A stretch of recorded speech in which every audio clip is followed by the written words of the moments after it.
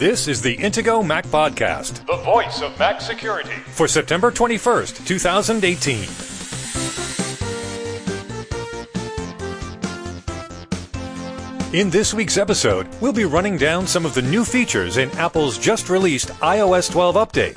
Plus, the new Safari 12 browser has a surprise for users of browser extensions.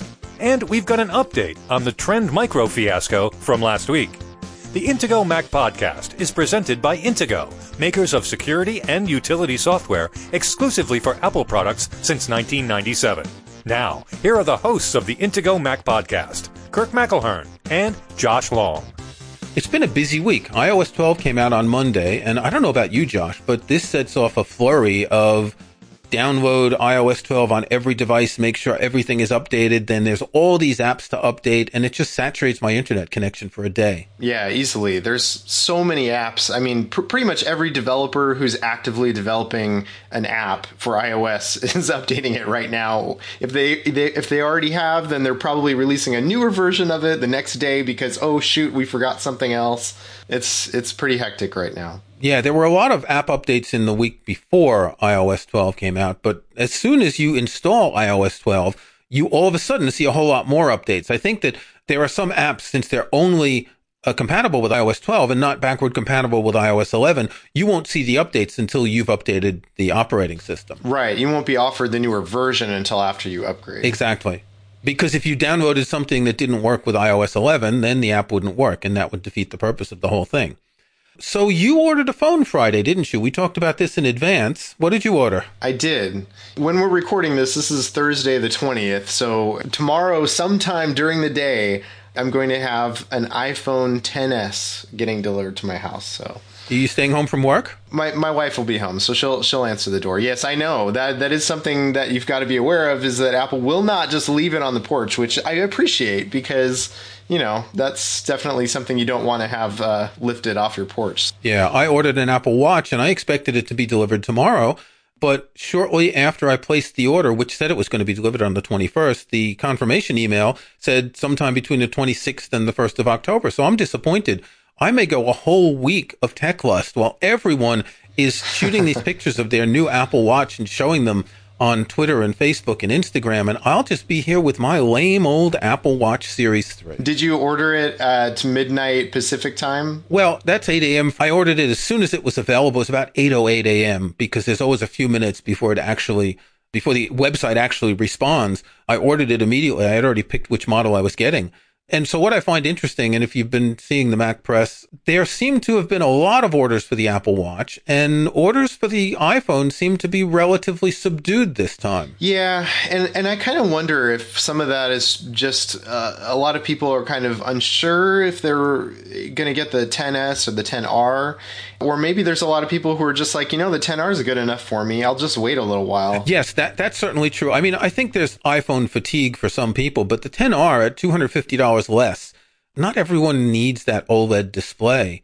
If I were to get a new iPhone, I would choose that. And that's sometime in October. And we'll see then if that is as popular as like the iPhone SE when it came out a little more than 2 years ago, which was extremely popular, unexpectedly so. Right. Yeah, and I kind of suspect that that's what's going on here, is that there's just enough people waiting for that XR, and that probably accounts for the maybe not quite as much frenzy over the current models that are available. So in addition to iOS 12, we have a new version of Safari 12. I don't know if that's a coincidence that they've got the same version number. You know, when we get a new update to Safari, it's very rare that there are major features. A lot of it is under the hood improvements in speed, in rendering web pages, and security issues. The only one that I can see right now, I'm looking at Safari, is I use a number of pin tabs in my browser, and they show the actual website icons instead of those little gray letters on the dark gray letters on the light gray boxes. It's a minor improvement, but it does mean that as I'm looking at them, I know that that one's blue, that one's red, and it'll be easier for me to see which is which. Other than that, there are some security issues, and if you use any Safari extensions, you may have discovered a dialogue when you first launched Safari 12 saying that certain extensions were disabled, that they would slow down your browsing. That sounds ominous, Josh. Yeah, it's sort of strange, especially because ironically, some of these extensions that are getting disabled are ones that are supposed to be blocking advertisements and things. And like one of the purposes of installing these ad blocking extensions is to prevent those sites from slowing down your browsing experience. So it's kind of funny that Apple would say that, but in their developer documentation, they talk about how some particular event call that certain extensions do cause it to trigger this, automatic disabling on first launch of Safari 12. So it's not necessarily that it's going to slow down your browser. It's more just that Apple is kind of warning you that there's a possibility that that particular extension might, because of one of the things that it does. So I think it's safe to really if you trust the extension that got disabled, it's safe to turn it back on. Right. So that's the case for me with Ghostery, which is a tracker blocker. I turned it on and my computer did not melt down. My web browsing did not freeze. So I'm not too worried about it. There's something else in the security and privacy notes. I'll have a link in the show notes to a developer page about what's new in Safari. I'm going to read this sentence, but I don't understand it. So they've added Intelligent Tracking Prevention 2.0, which means there was already a 1 point something. Improved intelligent tracking prevention to permanently partition cookie access in third-party contexts. Add a user prompt to the Storage Access API, detect bounce trackers and purge their website data, identify tracker collusion, and send origin-only headers for third-party tracker requests. Now, before we started recording, we were trying to figure out what this means, and Josh is going to tell us about it next week. I think basically what it means is that they're locking down Safari as much as possible. So code on web pages can't track you, can't identify you, can't share your profile with others. And that's one of the biggest problems, isn't it? We were discussing about Amazon. If someone clicks an Amazon affiliate link, Amazon stores the information on their website. They have no desire to sell it to anyone else, whereas these other advertising companies, they make a lot of their money collecting your data and selling it to others. So Apple seems to be trying to fend off that sort of activity. Yeah, this is something that in the keynote, they didn't get really into a lot of developer specifics, and they showed kind of a graphic on the big screen to illustrate for everybody what this intelligent tracking prevention means. And they showed a fingerprint, and they said, this is what advertisers and trackers can see about you right now. They can almost uniquely identify you. And in some cases, they can uniquely identify you and know you exactly who you are. And then some improvements have been made over time, and then they show kind of a slightly blurred fingerprint. And then they go, and then we're introducing Intelligent Tracking Prevention 2.0. And they show this, very, very much obscured fingerprint that you can hardly tell that it's a fingerprint.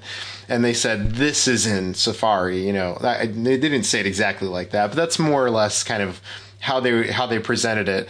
And so I was kind of scratching my head going, well, yeah, we'll see. I mean, it kind of depends on what exactly they're doing.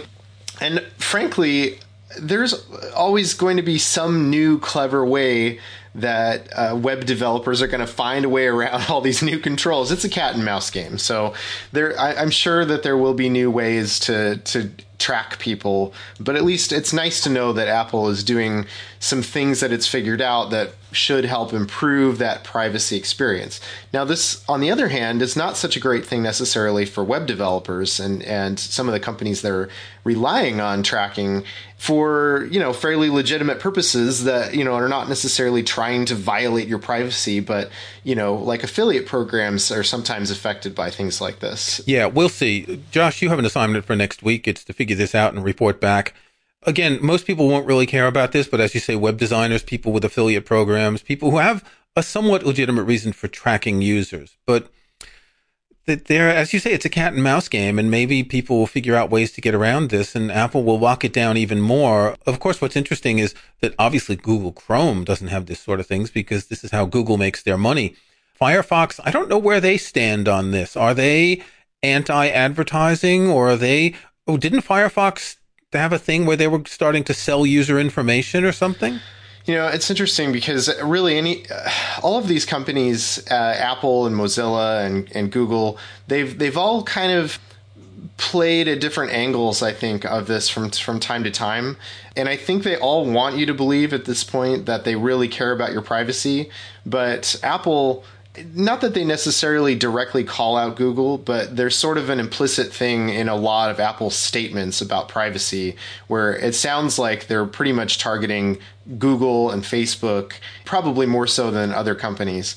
But Apple really is taking aim at these business models that rely on making money from information about you that's collected through trackers and advertisements and things. Right. They're selling their products as a way for you to retain control of your privacy rather than selling your soul when you buy an Android phone, for example.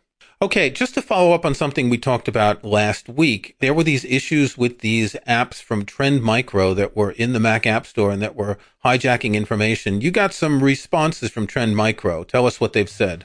That's right. And this, by the way, is an Intego exclusive because you remember we talked last week about how they had updated their blog post a couple of times to add some new things to their frequently asked questions. They did not add these yet. So this is something that we can uniquely report. These are the statements that I got from Trend Micro. So one question was, is Trend Micro's server now refusing to accept the zip file? Remember, we talked last week about how it was gathering your browsing history from all your browsers and bundling that up in an encrypted zip file, a password-protected zip file, and uploading that to a trendmicro.com server. So my question was, okay, so what if you have an old version of that app still installed? Will that old version of the app still be uploading a zip file? Because Trend Micro had said, well, we purged all those old zip files. And so my question was, what if you have an old version? Can it still upload the zip file? What are you doing with that then? And they said, we have disabled the API on our back end, so even the older versions that try and submit the information will get rejected by the server, resulting in no collected information. So that's good. And that's exactly what we would expect them to be doing if they're dealing with this honestly. Right. And they did not specifically state whether they had already done that before I asked or whether they did that after, but it's good to know that they are doing that at least. So okay. And then question 2 was, who at Trend Micro or its contractors or partners has ever had access to those files? And they said the files were only able to be accessed by our authorized development team for the production in accordance with our privacy data / personal information collection policies. Third parties never had access to this information. So if that's true, that's good. If that's true, but everyone says that, don't they? Until they don't. Okay, let's take a break, and when we come back, we're going to talk about some of the great new features in iOS 12. I would like to announce our August Intego survey contest winner. If you haven't noticed, check in the show notes. There's a link to a survey on the Intego website. You can win a $100 Visa gift card. This month's winner was Liz S. She's in the UK like I am. Hi, Liz. Congratulations. Spend your money wisely. Use it to pay for part of your new iPhone.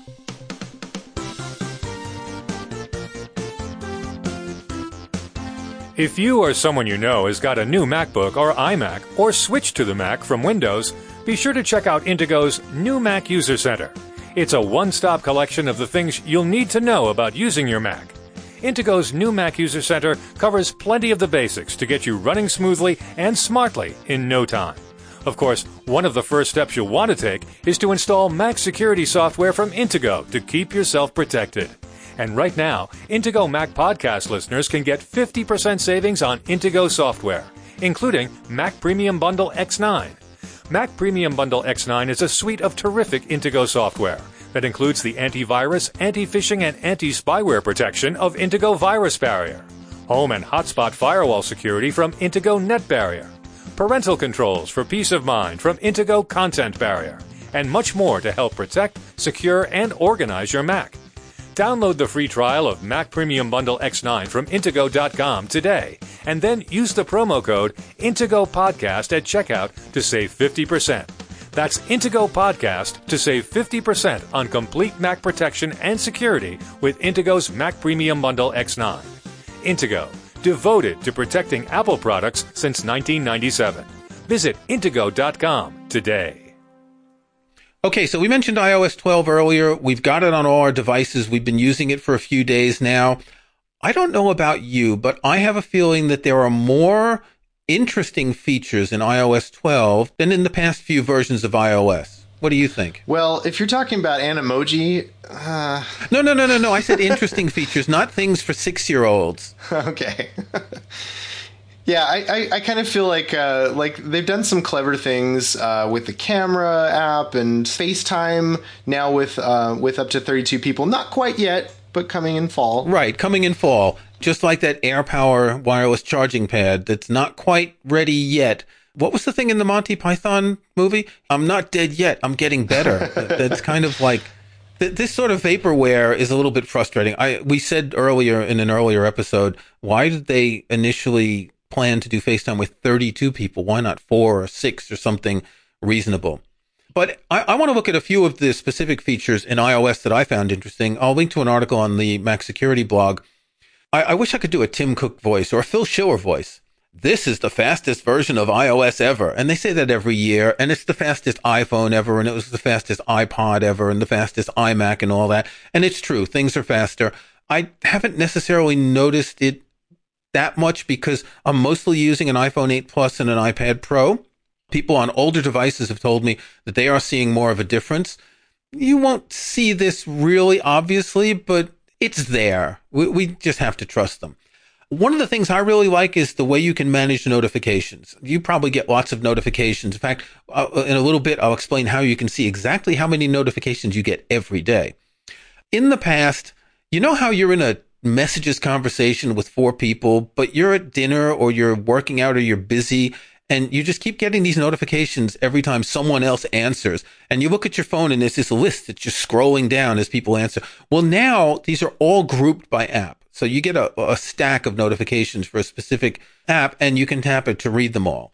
There is a really good Do Not Disturb feature if you really just don't want to get notified and disturbed. In Control Center, if you tap and hold the crescent moon button, that's the Do Not Disturb, you get the following options. For 1 hour, until this evening, until I leave this location, until the end of this event. So if you've got an event in your calendar like I do right now, which says, podcast recording, I can turn this on to not be notified until the end of the event. Of course, it doesn't know when we've stopped recording, but it knows the duration I put in the calendar.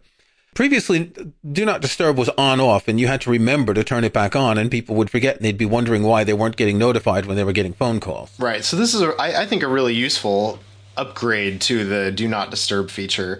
And of course, it does rely on you, or the until the end of this event option anyway. It relies on you putting things into your calendar.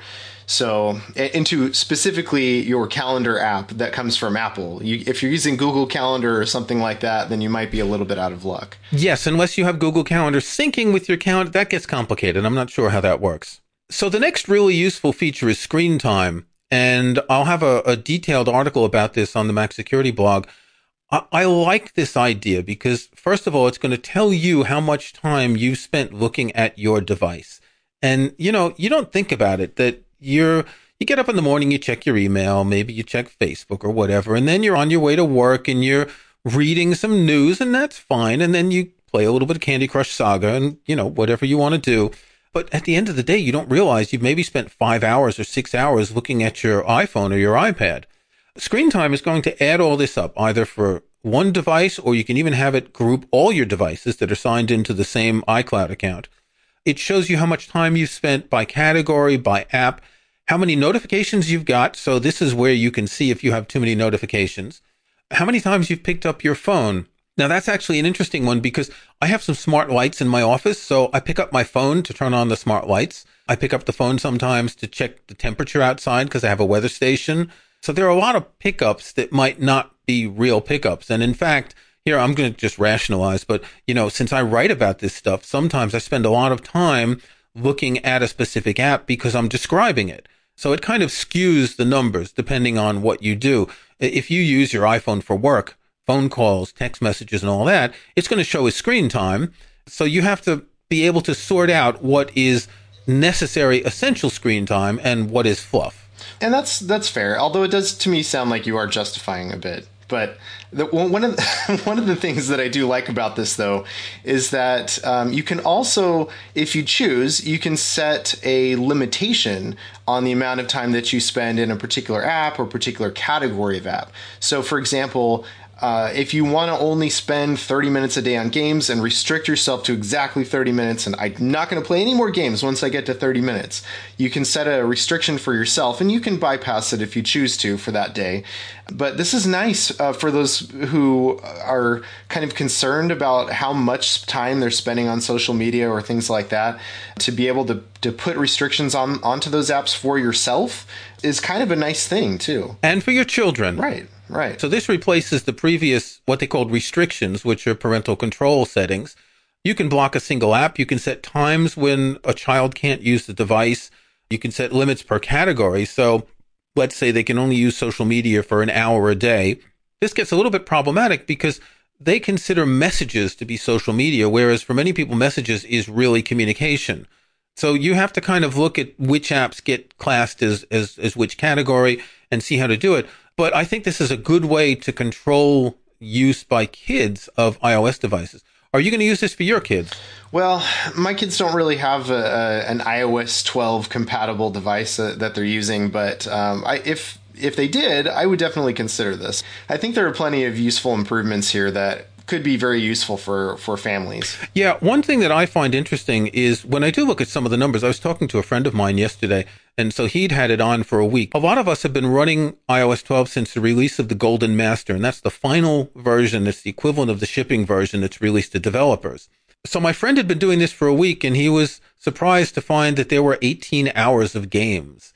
I don't know exactly what games he plays, and he's a software. He runs a small software company. So I was thinking, 18 hours, that's a lot of time to be spending. Now, maybe he's doing it all, in the evening when he's not at work. But what I did find is I like to do the New York Times crossword. In the past couple of weeks, I've been going back into the archive and doing like Mondays and Tuesdays because I'm not very good. The New York Times crossword is interesting because Monday is the easiest and it gets harder throughout the week. Sunday is like a Thursday, kind of.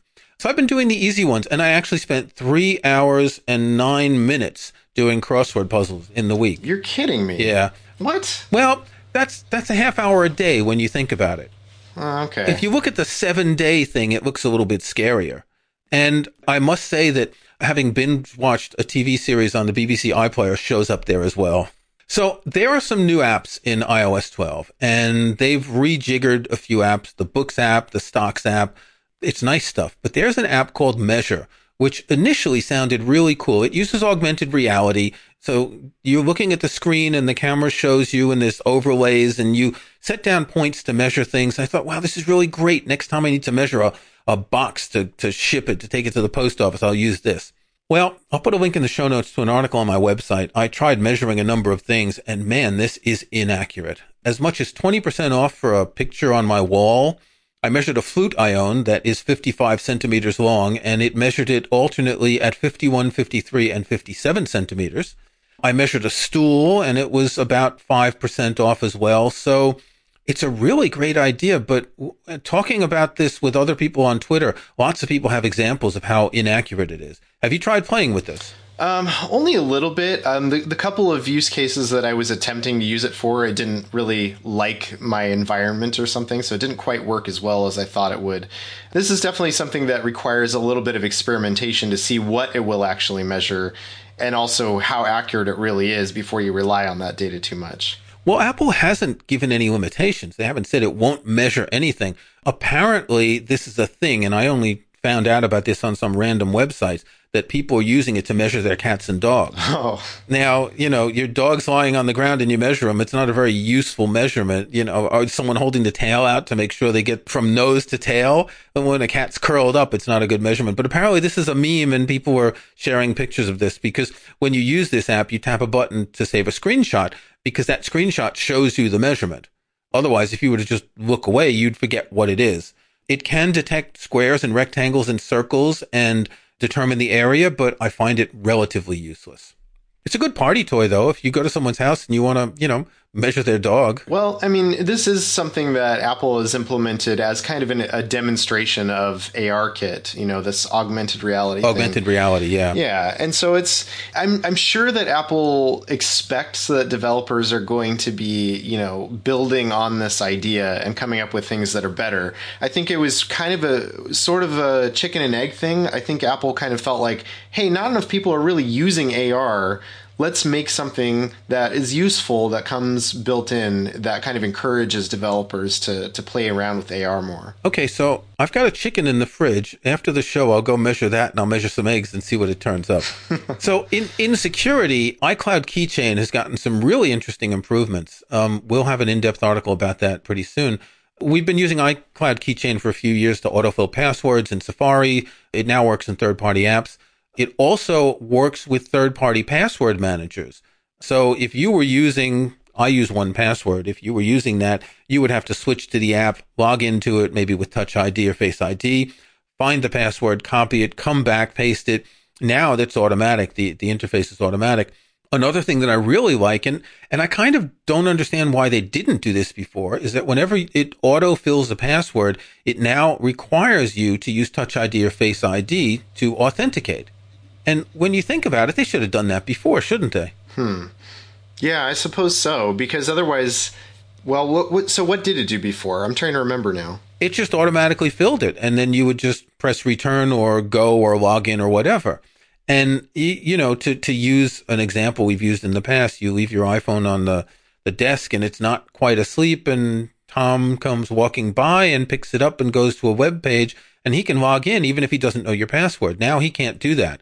Unless, of course, he can clone your fingerprint, but that's advanced technology. Does Apple still, in iOS 12, do they let you choose not to have any sort of lock on your device so that you can just pick it up and use it? Or does it require you to use Face ID, Touch ID, or a PIN? I haven't looked at that, but, you know, it's been a few versions since you didn't have to press the home button. You only had to touch the home button. It might go back to the iPhone SE it might be the iPhone SE. And that's what I do. I just touch the home button on my iPhone 8 Plus. It's fast enough. Face ID is fast enough, but I know people for whom Touch ID does not work. They get it to work for a week and then it just stops because their skin is too dry or something like that. So I'm not sure. We'll have to look into that and report back. I know for certain environments, like an education environment, for example, where you might have a classroom, cart of iPads, they're not necessarily assigned to an individual student. And, in those kind of scenarios, you don't necessarily need to have the device locked. So I imagine they probably still allow you to do that in iOS 12.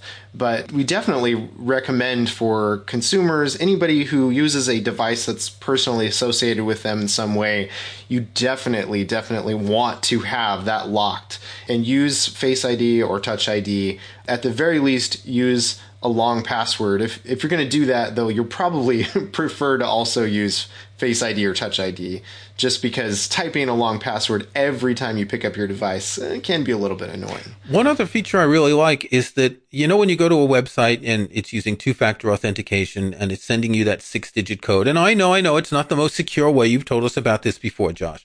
But for many of us, it's the best we have with certain websites. Well, it used to be you'd have to go to Messages and select it and copy it or remember it and then switch back and then you type it in, but you didn't remember it right. Now it's going to automatically detect it. If the information that comes in the text message is sufficient, it'll automatically detect that you're waiting for this code and bump it right in so you don't have to waste any time. I think that's pretty slick. That is very cool. Finally, there is this one feature, which is the one that I think most people won't use. It's called shortcuts, and we'll talk about this a bit in the future. I plan to write something more in depth about this. If you've ever used Automator on the Mac, then shortcuts will make sense to you. It's a way of adding routines. A certain app can do certain things. Just as an example, I use Automator to take certain images that I shoot, screenshots for articles, convert them to JPEG, and resize them to a specific size. Saves me a few steps with an image editor. And, for some articles, it's 10 images. And so that time adds up. So shortcuts can do similar things. Third-party apps can hook into it if they have the specific code to hook into it to provide access to certain actions that they can do.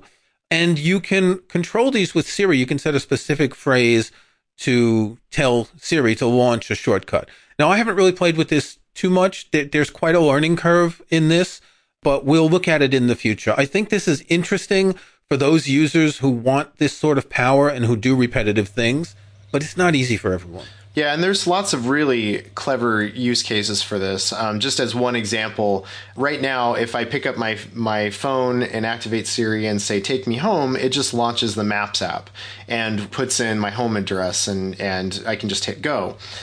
If I choose to make a shortcut that uses that phrase, then I can have it also do some other things. Like, for example, maybe every time that I get in my car and I want to go home, maybe I also want it to, play audio from a particular app. Maybe I also want it to send a text message and say, hey, I'm on my way, or something like that. And you can string these things together and have all of those actions just pushed out at once, which is really, really cool, I think. Yeah. For instance, if it's winter, you might want to turn the thermostat on when you leave work, and maybe it's a half hour to get home, so the house is roasty toasty.